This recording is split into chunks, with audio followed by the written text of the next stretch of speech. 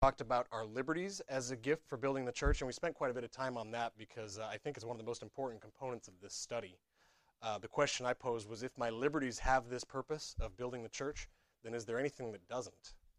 And I'm convinced, and hopefully you're becoming more convinced, that there is no other purpose for everything that we've been given at this time in history than building the church.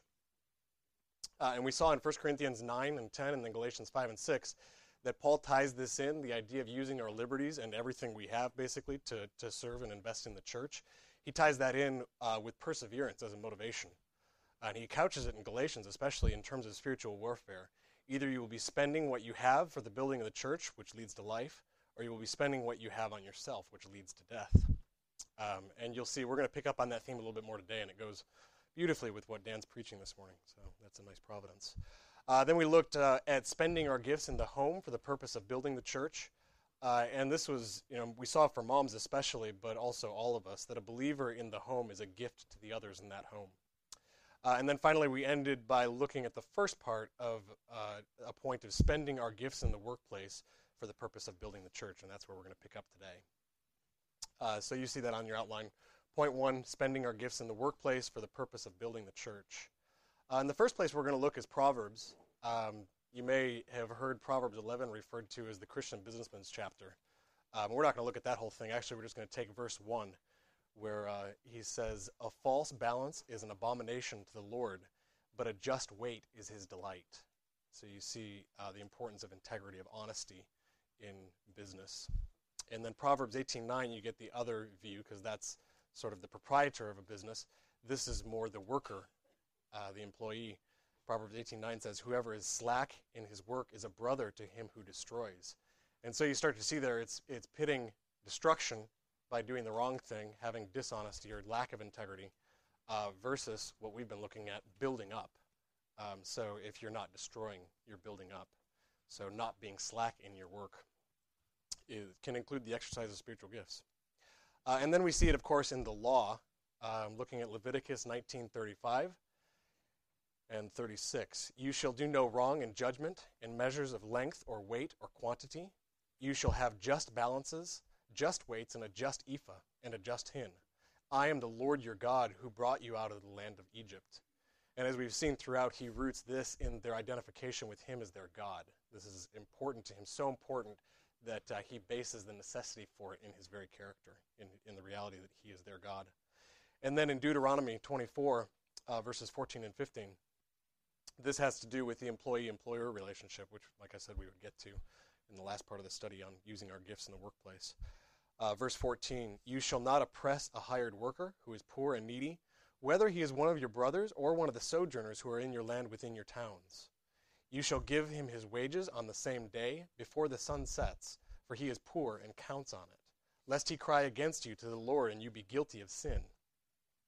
And here there's an interesting duality in terms of enslavement and freedom. Either the master, whom you might think of as only being free, will be enslaved to a desire to oppress his worker, or he will practice freedom from that desire to instead serve God as a slave to righteousness. So you see the master, whom we might think of only as being free, has a choice between enslavement to sin and freedom to be a slave to righteousness. And he can do that. He can be a slave to righteousness, exercising his freedom by treating his employee well and promptly paying him a fair wage. This is where the master will find true freedom. And it's difficult because he has the appearance of being in control. And you have a delegated amount of responsibilities to some degree, no matter who you are. Like Dan said this morning, and we'll probably say in the second service, having dominion over the earth, having rule over the earth, it starts with self-control. So that at least is the degree of control you have, and it's an appearance of being in control. So the more control you appear to have, the more deceitful it could be. You could think, I'm always in control. And that's going to be the difficulty to overcome on the part of a master, on the part of a rich person. And we'll see later in other ways also. And I just said there, that's part of the reason it's so difficult for a rich man to enter the kingdom of heaven. So you see that in Jesus' teaching also. And then we see these themes in greater detail, and we have more explanation in the New Testament. Let's turn to Ephesians 6.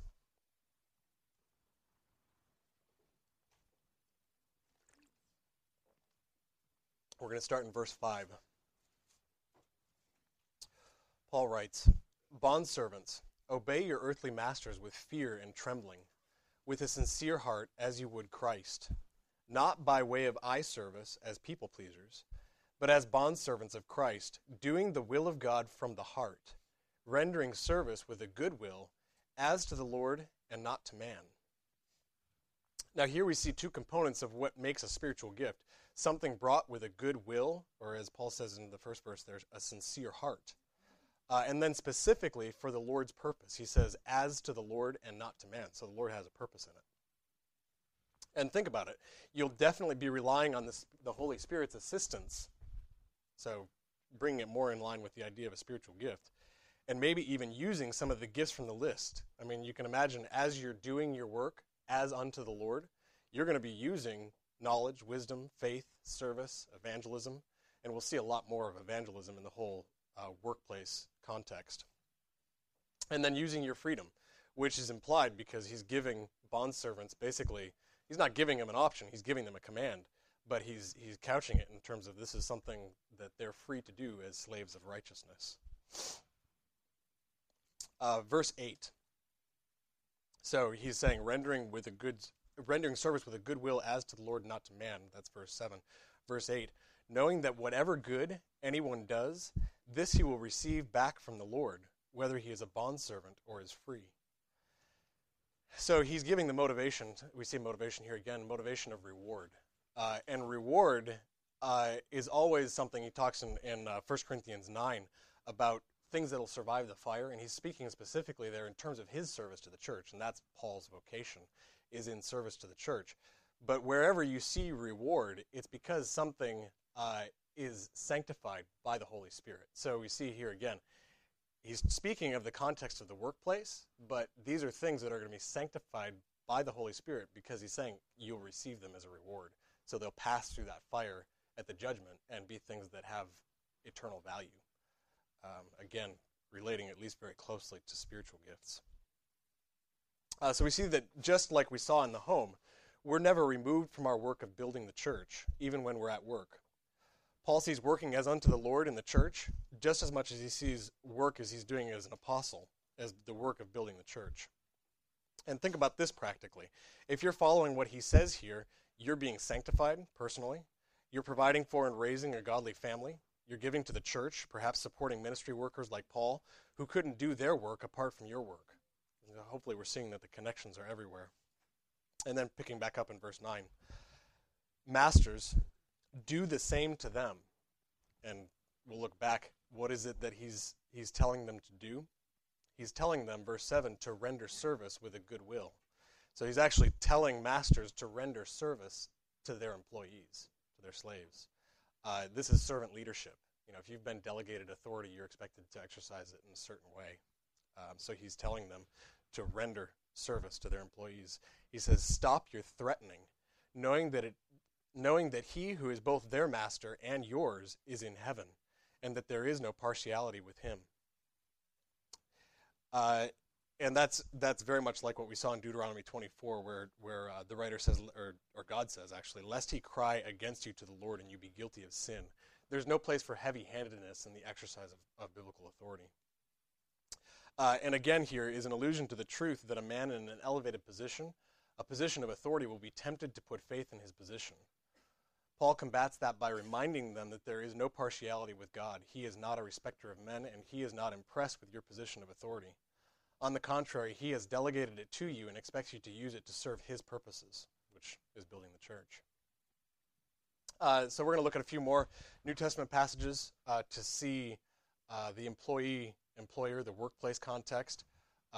These two here, we're going to see that evangelism is a key aspect. 1 Timothy 6, verses 1 and 2. Let all who are under a yoke as bondservants regard their own masters as worthy of all honor, so that the name of God and the teaching may not be reviled. Those who have believing masters must not be disrespectful on the ground that they are brothers. Rather, they must serve all the better, since those who benefit by their good service are believers and beloved. So, verse 1, you kind of get the idea that he's speaking to people who will be working for unbelieving employers or unbelieving masters. but still counting them as worthy of all honor. I think we mentioned earlier in the study the idea of honoring the government officials that God has given us, even if they're corrupt, because God's put them there for our good. So you see the same thing in this employee-employer or master-slave relationship.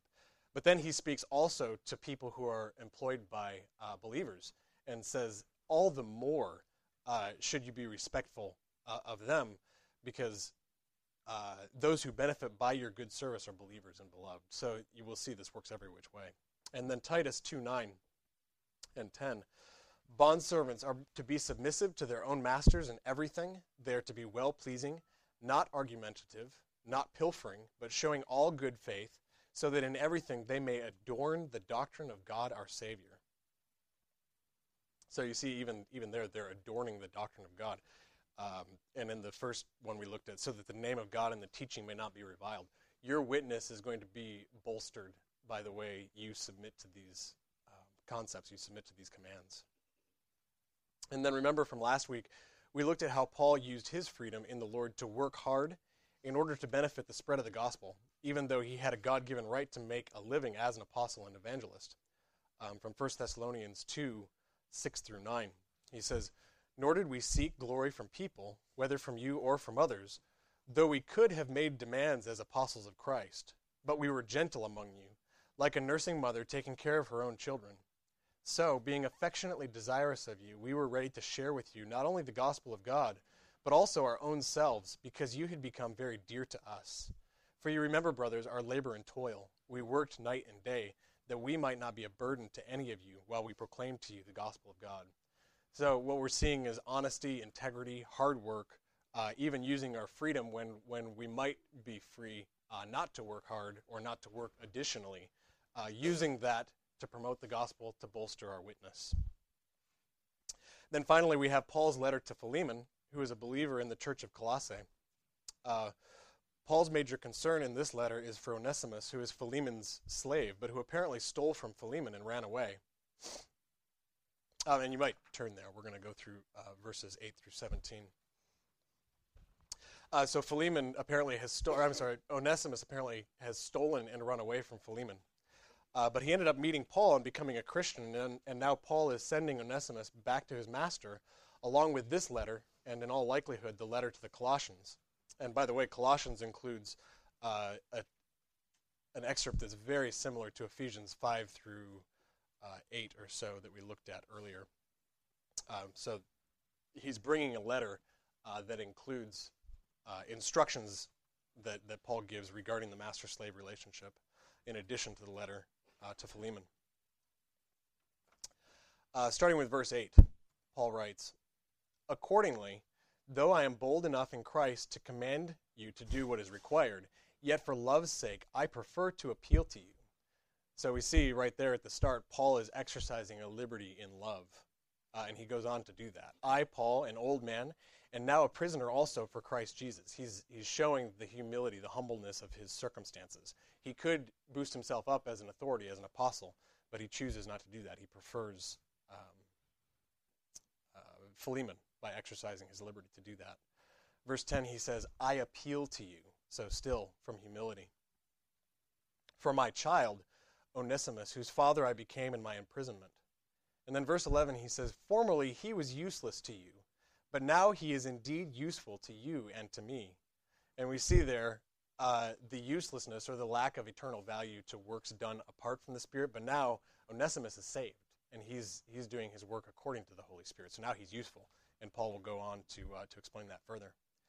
And here he's giving Philemon an opportunity to use his freedom to spend his relationship with his authority over Philemon as his master, over Onesimus as his master, for the sake of the gospel, whether him sending back to Paul or employing him for some other good purpose. Verse 12, Paul says, "I am sending him back to you, sending my very heart. I would have been glad to keep him with me in order that he might serve me on your behalf during my imprisonment for the gospel. But I preferred to do nothing without your consent in order that your goodness might not be by compulsion, but of your own accord." So Paul's concerned with whatever benefit he might receive from Philemon, that it's of eternal value for Philemon. So if it's of compulsion, he's saying it's not of benefit ultimately to Philemon. But if it's from the right desires of Philemon's heart to serve the building up of the church by the way he uses or provides Onesimus for use for the church, then it is of eternal value.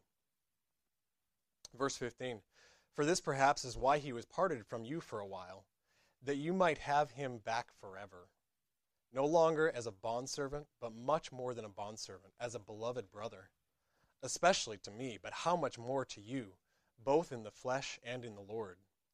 So if you consider me your partner, receive him as you would receive me. So you see just the loving concern that Paul has, both for Philemon and Onesimus, both being brothers, even though one's a master and the other's the slave.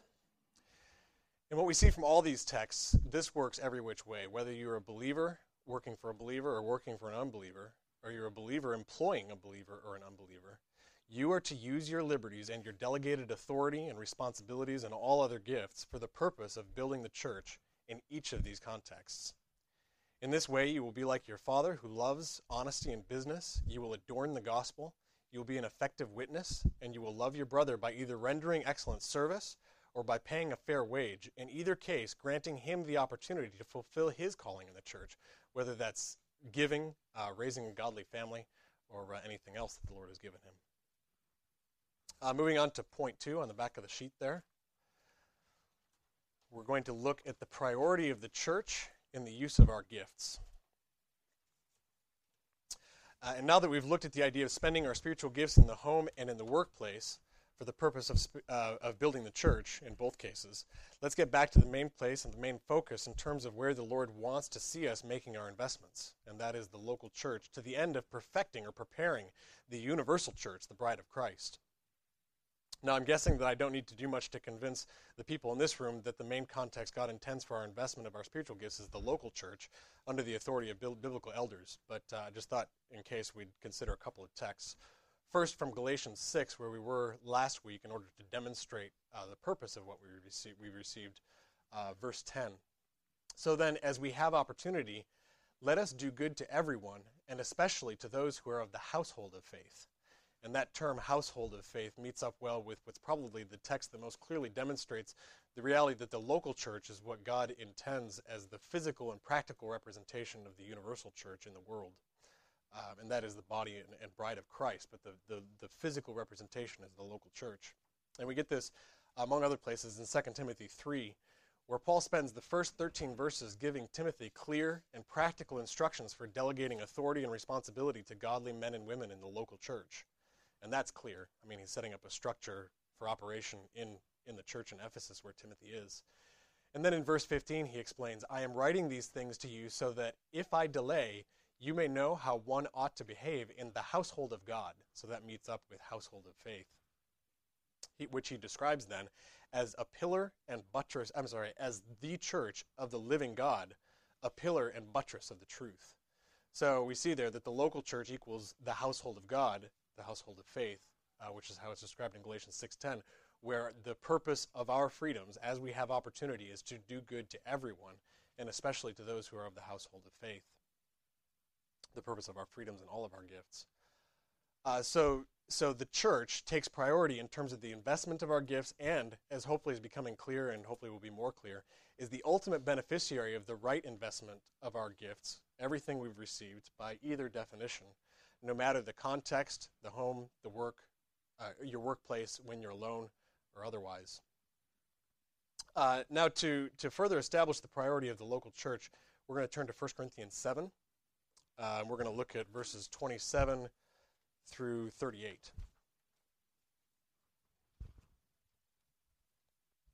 And incidentally, this is picking up a few verses past where we left off last week when we were looking at how a believer is a gift to his or her home.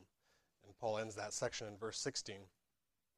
And what follows that section, verses 17 through 26, it's interesting to note that Paul brings up the issues of the law and liberty, saying in verse 19 that neither circumcision counts for anything nor uncircumcision, the issue that was dividing the Galatians, but keeping the commandment of God. So there's this dichotomy. He continues throughout these passages of freedom to obey, which is also slavery to righteousness. And then in verse 20, he starts to transition to the issue we're going to focus in on. He says in verse 20, each one should remain in the condition in which he was called. And what he's leading up to is this, a passage that is crystal clear as to the priority of the church, starting in verse 27. He asks, are you bound to a wife? Do not seek to be free. And it's good to note, God is so gracious to start this section this way. As we'll see, a man or a woman could be tempted by what follows to believe that their spouse is a drag on them, their spouse or their children, that being bound to a spouse or to children is keeping them from doing the Lord's work the way the Lord would want. As Paul would say, may it never be. And of course, that's why he gives this firm rule several verses earlier in verse 17, where he says, only let each person lead the life that the Lord has assigned to him and to which the Lord has called him. This is my rule in all the churches. So he gives extra emphasis to that. He's basically giving them a warning because you have to know that if you are married, you have received a precious gift and a stewardship from the Lord. And your marriage, as we looked at last week briefly, is one of the primary contexts, and maybe even the primary context the Lord has provided you if you're married, where you are to invest your gifts for the building of the church. And with that note of caution, which I really think is a note of caution on Paul's part, he continues in verse 27. Are you free from a wife?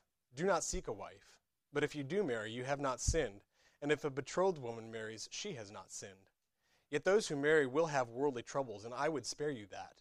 This is what I mean, brothers. The appointed time has grown very short. From now on, let those who have wives live as though they had none, and those who mourn as though they were not mourning, and those who rejoice as though they were not rejoicing, and those who buy as though they had no goods, and those who deal with the world as though they had no dealings with it. For the present form of this world is passing away. Now, we should sense here that Paul is maintaining a very careful tension. He starts with that word of caution, and we can take from that, you will have to live as if you're married. You will have to rejoice. You will have to buy and sell. He's not telling them literally not to do those things, but he wants to get his point across. Even though he knows that his words could be misused for the purposes of promoting legalism, divorce, or asceticism, he wants to get this point across. The present form of this world is passing away. Marriage and family relationships, along with buying and selling, rejoicing and finding pleasure in worldly things, these are all parts of the form of this world that is passing away.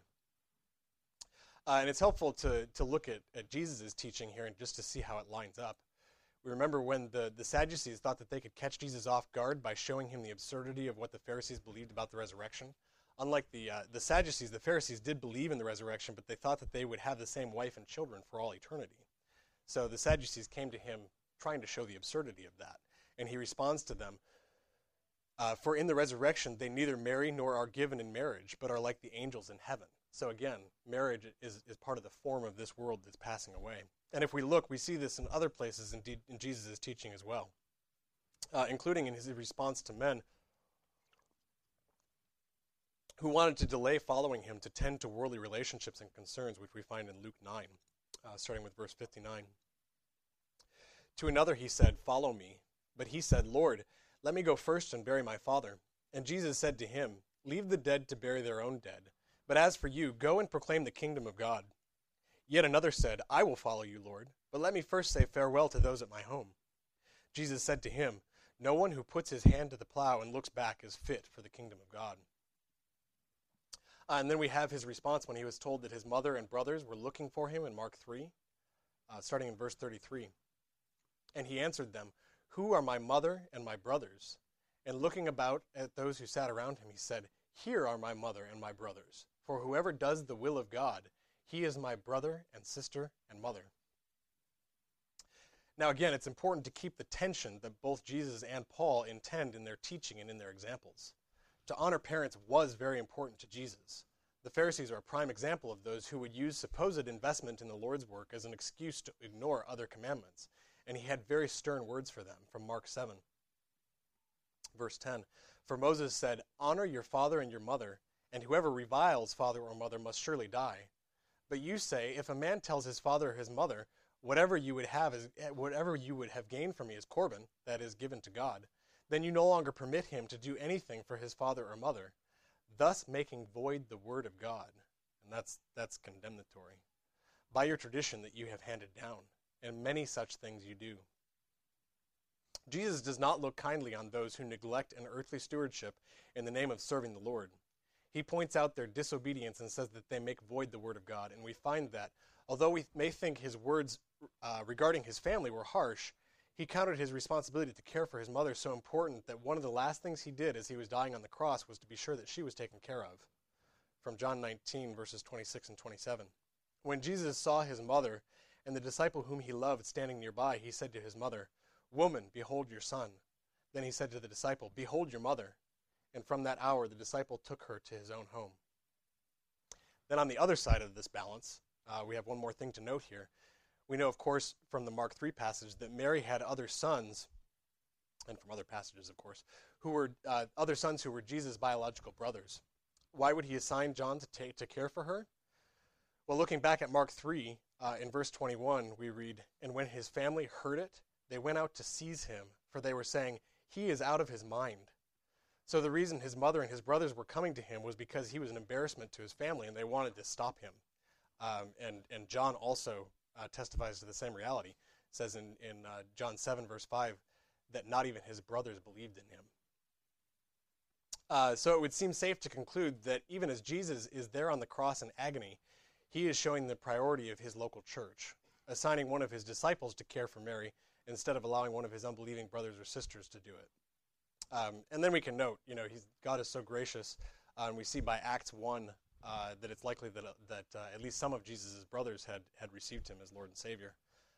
In verse 14 we read, "All these with one accord were devoting themselves to prayer, together with the women and Mary the mother of Jesus and his brothers."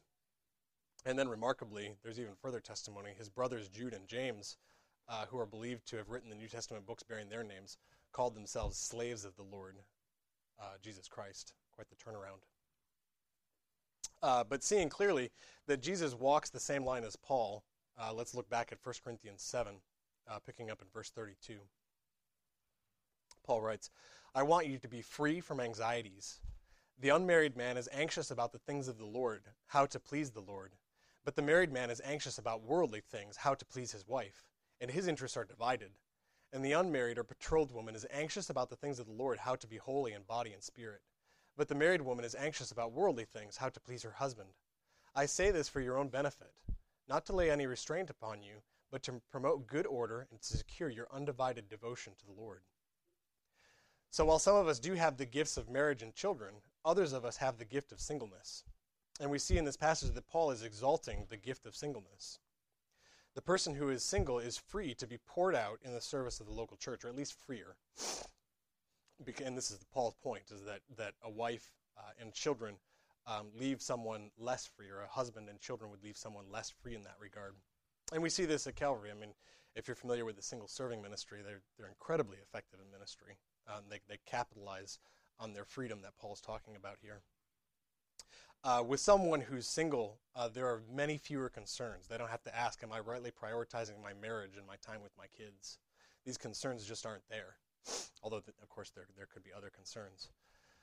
And again here, there's a parallel with Jesus' teaching. When he talks about the difficulty or the impossibility of a rich man entering the kingdom of heaven, that man's earthly stewardship is entirely likely to obscure his view of the heavenly realities of the revelations we received in Christ. Remember, the rich young ruler was standing there looking the beautiful Savior of the world in the face, and the fleeting and corroding values of his riches kept him from seeing the eternal glories of the world's only Savior. Now, we've been trying to maintain this balance, this tension that we see in both Jesus and Paul, and we're rightly cautious about saying that your family could be your idol, because it's so dangerous to our families and to our church to go off the rails in the opposite direction. And that's, last week's teaching on spiritual gifts in the home would be a good counterbalance to this. But we see clearly in these texts the teaching that your husband or wife or your children could be your idol. Paul's not saying it just to those who are single in verse 35. He's saying this for the benefit of everyone reading, not to lay any restraint upon them, but to promote good order and to secure your undivided devotion to the Lord. Now, whether you're married or single, you need to have undivided devotion to the Lord. And you're going to be spending yourself in your home. You're going to be spending yourself in the workplace, even though that may seem like a division. Kind of what I'm trying to show here is that you're building the church in all of these contexts. And picking back up in verse 36, If anyone thinks that he is not behaving properly toward his betrothed, if his passions are strong and it has to be, let him do as he wishes. Let them marry. It is no sin. But whoever is firmly established in his heart, being under no necessity but having his desire under control, and has determined this in his heart to keep her as his betrothed, he will do well. So Paul's filling us in here. The question would be, how do you tell if you have the gift of singleness? Well, the first test came back in verses 17 and 27, where he said, only let each person lead the life that the Lord has assigned to him, and asked, are you bound to a wife? Do not seek to be free. It is so critical that we have a robust doctrine of God's providence when we're considering our gifts and callings, and that we intentionally cultivate gratitude for the boundless and measureless mercy and grace we've received, no matter our position, our possessions, our relationship statuses, or our gifts, or any of this stuff. We need to have gratitude and contentment with what we've received, including our position, or our degree of singleness, or marriage, or having children. We need to have contentment. If you haven't cultivated gratitude and contentedness, you're likely to misuse what Paul says in these verses, 36 and 37. And this is the second part of the test to know whether or not you have the gift of singleness. If you have a desire to marry, then marry. But be careful. Just because you have the desire to marry doesn't mean that you don't have the gift of singleness. Implicit in what Paul says here is that the Lord has provided the person to marry. If no such provision has been made, then the desires need to be redirected. And another important point here, there are requirements for the person you're going to marry. So you may have an interest in someone who's an unbeliever, but that's not the Lord's provision of someone for you to marry because you know it's against a command. So if no such provision has been made, then the desire to be married needs to be redirected, at least for now. The single person needs to seek contentedness and gratitude for the life that the Lord has assigned to him. And this, not unlike everyone else's life, as hopefully we're seeing, should result in a life of devoted service to what God is doing in building his church, whether in the workplace or in the specific service to the local church, or in the home, and probably elsewhere. And then one more verse in this section. Paul leaves us with one last plug for singleness and devotion, so serving the Lord without the added responsibilities of a spouse and family. Verse 38. So then he who marries his betrothed does well, and he who refrains from marriage will do even better. So again, leaving with a priority on the freedom, the additional freedom to serve the local church. Next, still under the section on the priority of the local church, or the priority of the church in spending our gifts, where did I put this here? Point D, under number 2. Will you be good or bad leaven? There are several occasions in Scripture where points are made using the illustration of the effectiveness of just a small bit of yeast at leavening an entire loaf of bread. In fact, more than one loaf. A little bit of yeast is actually good for leavening many loaves of bread.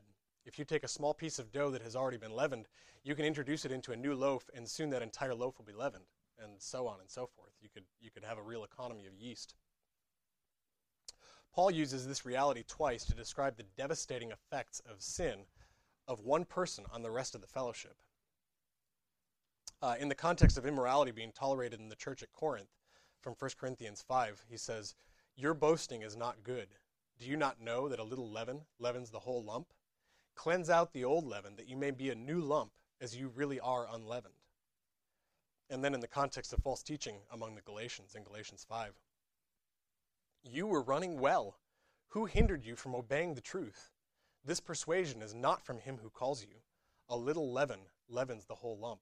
And just a tie in there, we see perseverance. He says, you were running well, and now a little bit of leaven has cast doubt on their ability, or the reality that they would finish the race. Praise the Lord, the opposite is also true, that a little bit of leaven of righteousness can leaven the whole lump. And Jesus makes this point in Matthew 13 two ways. First with the mustard seed. He put another parable before them, saying, the kingdom of heaven is like a grain of mustard seed that a man took and sowed in his field. It is the smallest of all seeds, but when it has grown, it is larger than all the garden plants and becomes a tree, so that the birds of the air come and make nests in its branches. He told them another parable. The kingdom of heaven is like leaven that a woman took and hid in 3 measures of flour till it was all leavened. So we have a choice to make. Will we be good leaven or bad leaven? Peter frames it this way, and this should help you see how it relates to our larger conversation on gifts. 1 Peter 2, live as people who are free. So Peter's telling them how to use their liberty. Not using your freedom as a cover-up for evil, but living as servants of God. So focus in on cover-up there, because it's another analogy. Light kills sin. And you may have heard it said, I think I first heard this said by Pastor Dan, that the most important scripture text for marriage is 1 John 1, 5 through 9 or so, 5 through 10. And marriage being a reflection of Christ's relationship to the church, it's probably one of the most important texts for the church also, starting in verse 5 in 1 John 1.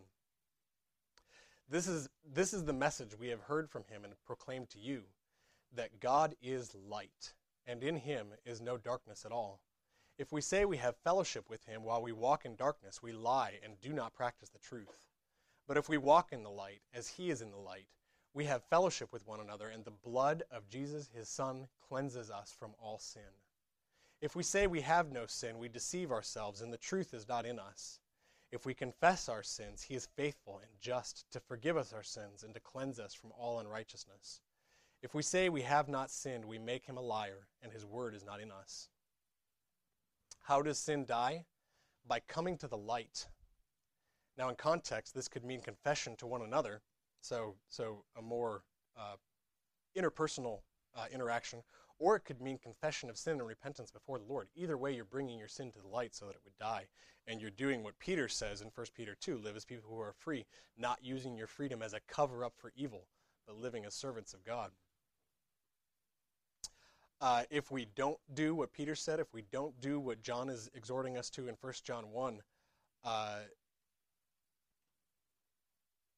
and if we want sin to die, we can't use our freedom as a cover-up for evil. We have to bring it to the light. If we do use our sin for our freedom as a cover-up for evil, it will only grow and it will hurt the fellowship by being bad leaven. In this point, I included, hopefully to tie a nice big bow around the idea that all of our gifts, and in this case, our freedom, all of our gifts are for the edification of the church.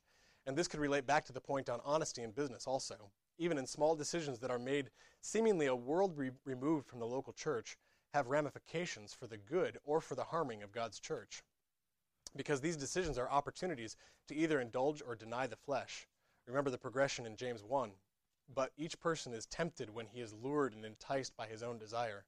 Then desire, when it is conceived, gives birth to sin, and sin, when it is fully grown, brings forth death. And in chapter 4, he asks, what causes quarrels and fights among you? Is it not your passions that wage war in your members?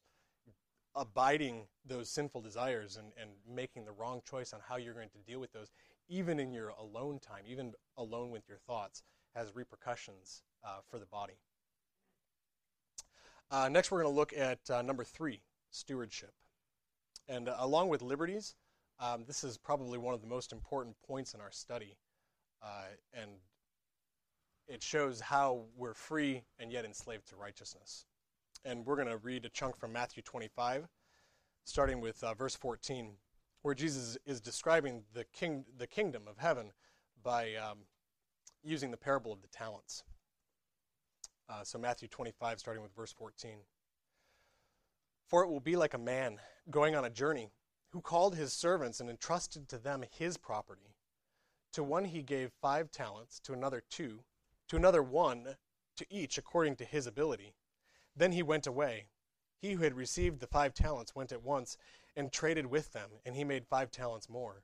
So also he who had the 2 talents made 2 talents more. But he who had received the 1 talent went and dug in the ground and hid his master's money. Now after a long time the master of those servants came and settled accounts with them. And he who had received the 5 talents came forward, bringing 5 talents more, saying, Master, you delivered to me the 5 talents. Here I have made 5 talents more. His master said to him, Well done, good and faithful servant. You have been faithful over a little. I will set you over much. Enter into the joy of your master. And he also, who had the 2 talents, came forward, saying, Master, you delivered to me 2 talents. Here I have made 2 talents more. His master said to him, Well done, good and faithful servant. You have been faithful over a little. I will set you over much. Enter into the joy of your master. He also, who had received the 1 talent, came forward, saying, Master, I knew you to be a hard man, reaping where you did not sow, and gathering where you scattered no seed. So I was afraid, and I went and hid your talent in the ground. Here, you have what is yours.' But his master answered him, 'You wicked and slothful servant. You knew that I reap where I have not sown, and gather where I scattered no seed?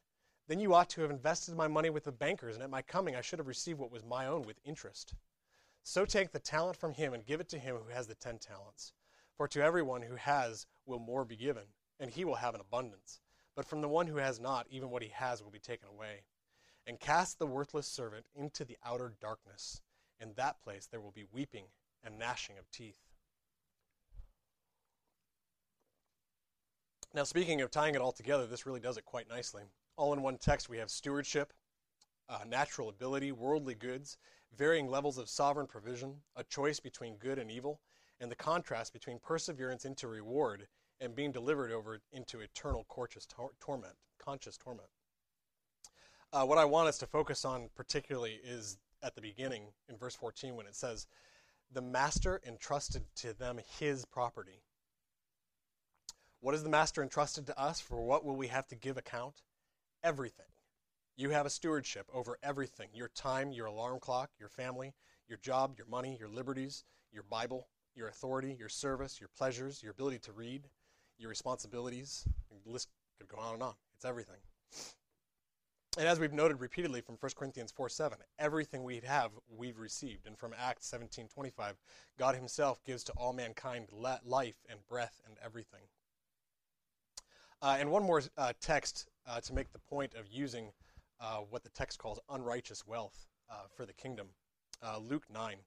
And you might turn there. We're going to look at 1 through 12.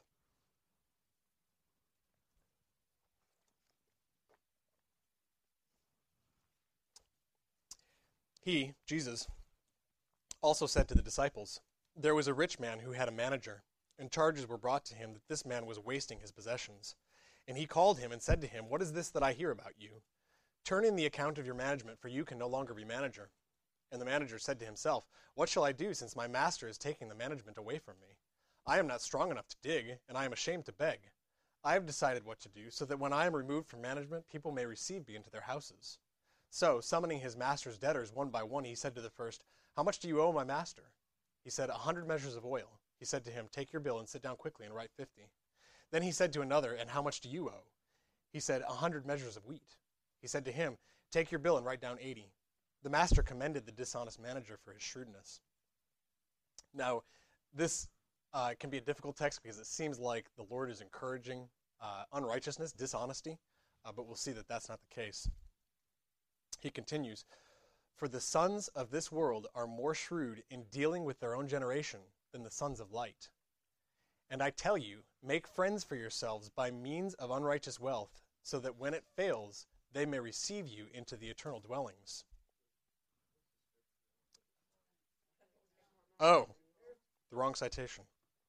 Anyone know where that is?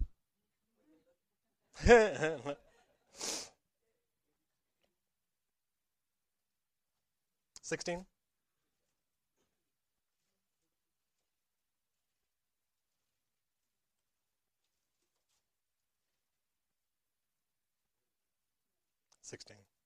Don't know how I got Luke 9.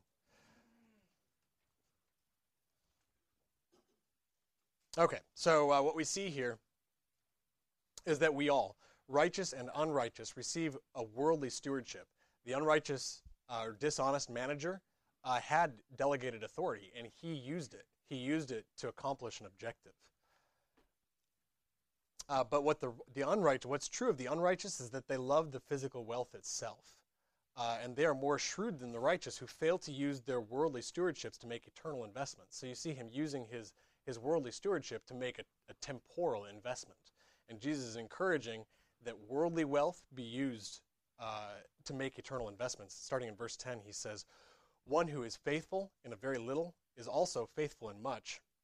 And one who is dishonest in a very little is also dishonest in much." So we have to be honest and faithful with our stewardships, and those are going to include spiritual gifts, worldly gifts. It's all a gift. It's all a stewardship. "If then you have not been faithful in the unrighteous wealth, who will entrust to you the true riches? And if you have not been faithful in that which is another's. So again, it's not your own. It belongs to another. It comes from God. Who will give you that which is your own? And his point, I got a little thrown there, but it was verse 9 where he says, make friends for yourselves by means of unrighteous wealth, so that when it fails, they may receive you into eternal dwellings. He's talking about using unrighteous wealth to build the kingdom. How do you make friends that will receive you into the kingdom? Evangelism, using unrighteous wealth for the building of the church. And evangelism is not the only way. I mean, we see that living your life, spending your gifts for the building of the church is going to make friends that will receive you into eternal dwellings. And there is no exception to this. What does the Lord expect? Investment in what he is doing in the world. And like we saw, this includes intentional investment everywhere, at home, in the workplace, and even when we're just alone with our thoughts. So if you remember, we started all the way back in the first week by considering whether there's anything we have that falls outside of our gifting, and also whether it's true that the only thing the Lord is doing in the world is building his church. I'm hopeful that this study has successfully demonstrated that everything we have received as a gift, and that the sole purpose for which God has given all we have is to build his church, whether at home, at work, at church, or even when we're by ourselves. And this is a simultaneously blessed and fearful stewardship. So with that, we have a few minutes, and I just thought I'd take questions. Actually, I'm going to start by answering one that I heard that was a question from last week on the teaching of using our liberties for the sole purpose of building the church. And the question was basically along the lines of, what if someone has a preference, like that I don't wear jeans? Do I have to serve that preference even though it might not be biblical?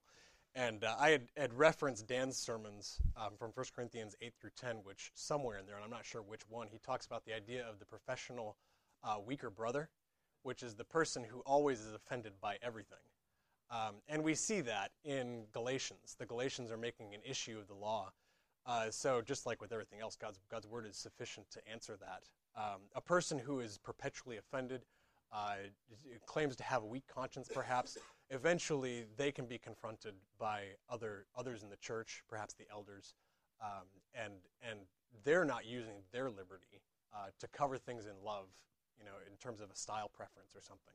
So yes, our liberties are to serve the purpose of the church, but our liberties are not necessarily to serve someone else's self-seeking and desiring that you conform to their rules. So Scripture should govern all of that. So you have a give and take in terms of using your liberties. So with that, I'll open it up. Anyone who has a question?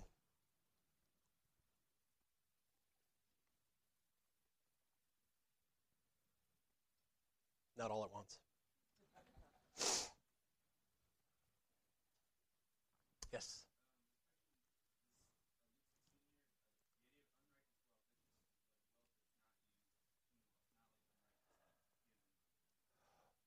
Right. There's no indication in the text that the wealth was gained dishonestly.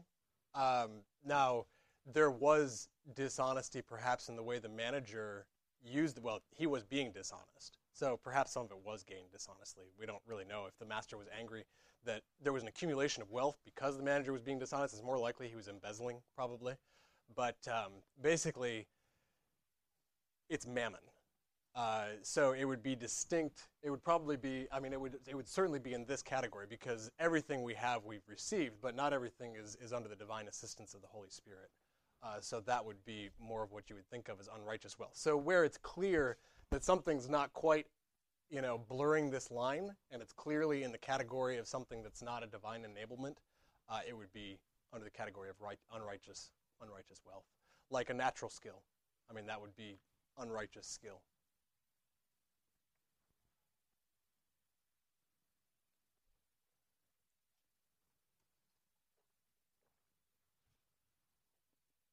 Anyone else? Going once, going twice? All right, let's have a word of prayer and we'll be dismissed. Father, you are good and so gracious. Lord, we thank you for a time over weeks that we could consider your graciousness through the gifts that you provided. And Lord, we thank you for the overwhelming testimony your word bears to the fact that everything we have is a gift, Lord, that for those who are yours, everything works together for our good. Lord, that everything is pure grace. Lord, that it's true that everything this side of hell is pure grace. And Lord, we have the hope of heaven, the hope of the resurrection. So Lord, we pray that you administer that hope to our hearts. Lord, that in the rest of our time together, we would be ministering your word to one another, Lord, effectively.